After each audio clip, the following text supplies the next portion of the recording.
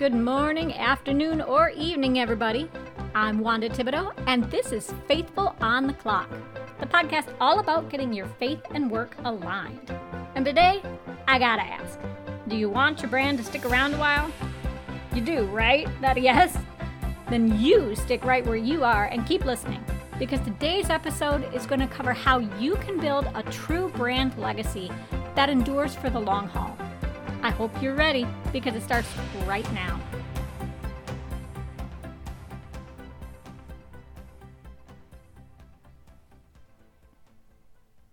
To get us out of the gate here, I just want to define what a brand actually is, so we're all on the same page.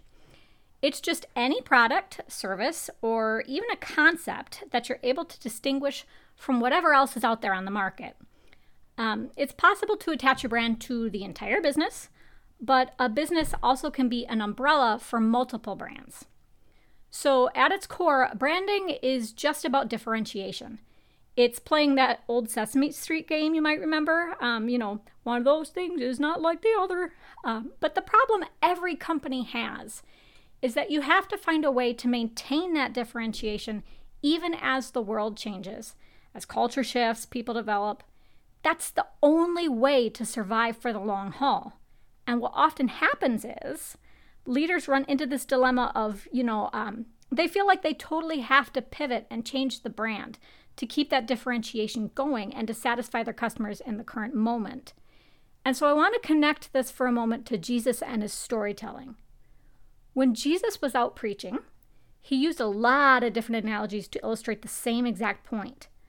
For example, when he was trying to get across one aspect of what heaven was like, in Matthew 13, he compared it to all kinds of things. He said it was like a man who sowed good seed in his field, like yeast that a woman mixed into her bread to leaven the entire batch, like a net that caught all kinds of fish, a merchant seeking pearls, and so on.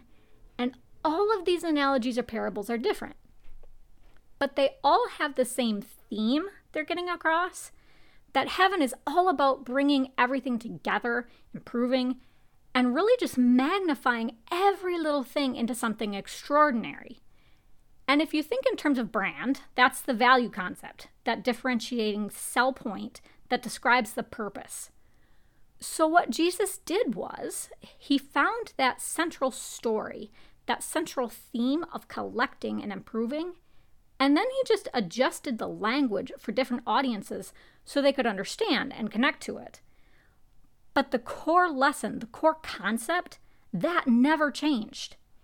And so branding your business to build a legacy, that works the exact same way.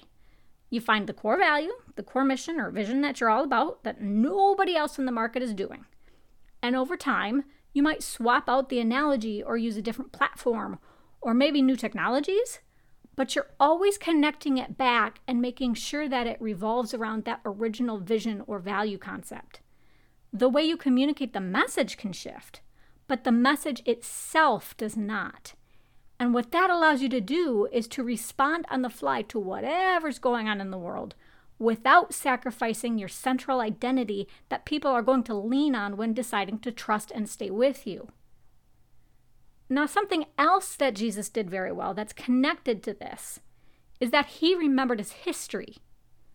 Every time the Pharisees or anybody else got up in his face and tried to, trip him up or trick him, he'd pull out the writings of his people. And one of my favorite examples there is the cleansing of the temple in Mark 11, verses 15 through 19, where he just loses it on the money changers. And he says, "Is it not written, my house shall be called a house of prayer for all nations? But you have made it a den of thieves." He was calling them out and essentially saying, this is what it was originally designed to be, and you guys are just totally forgetting everything and destroying it. And he kicks them all out and he tries to restore it back to the way it was intended to be. And even in Matthew 4, when he's being tempted by the devil, every time the devil dangles something in front of him, Jesus comes back with a writing that puts Satan in his place. And so over and over again, he was always looking back and using those prophecies and that history as guardrails. So the thing I want you to remember is, just like Jesus used history to kind of, make decisions and teach other people, Your company's history needs to be at the front of the story you tell. It becomes the voice or advocate for the brand. And if you're not sure what to do, if you're not sure if the fresh parable or language in the marketing is the right choice, then you look back and see if what you're considering is consistent with the history, with that original value concept. If it's not, you pitch it. If it is, well, good. Then you can go forward with the plan and you make your social posts or your videos or whatever it is.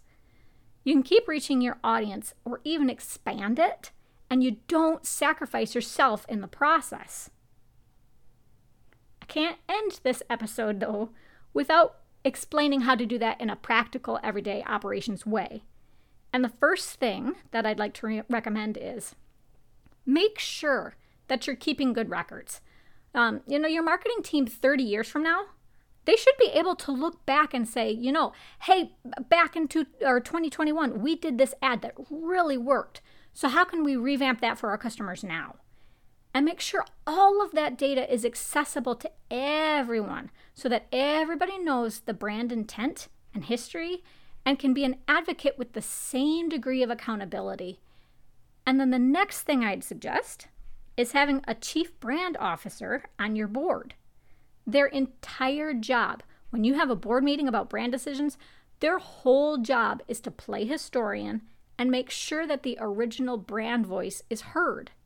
And the CBO doesn't have to be somebody who's been with your company since day one. They just need to really know your story and its value, and to be able to connect all of the history and legacy that you have to the opportunities you have in the moment. So that is how you cement the bricks and build a legacy brand. You tweak the language, not the value concept. And whenever you make decisions, you take pride in the history of the brand and you let that history guide what you do. And with that, let's close out, as always, with a brief prayer. God, when Jesus came to us as your representative, he wasn't afraid to tell the same story, the same truths in a lot of different ways, so as many people as possible could understand. He always let your history influence whatever he did next. So as we try to create brands that won't just crumble, show us how to translate in the moment. Make sure that we cling to our value concept, no matter how crazy the world might be. But more than anything, make sure that everything in that value concept is a service to you.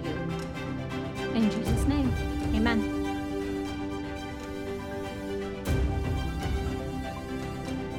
That's everything for this one. Next time, I'm going to tackle how to create a workplace that's actually fun and why some approved shenanigans can pump up your bottom line. Tune in for that in 1 week, all right? Go ahead and subscribe to the show if you haven't already done it.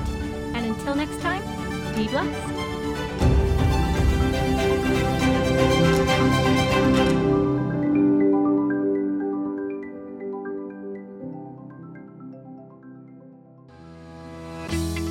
Like what you heard and want even more great Christian business content?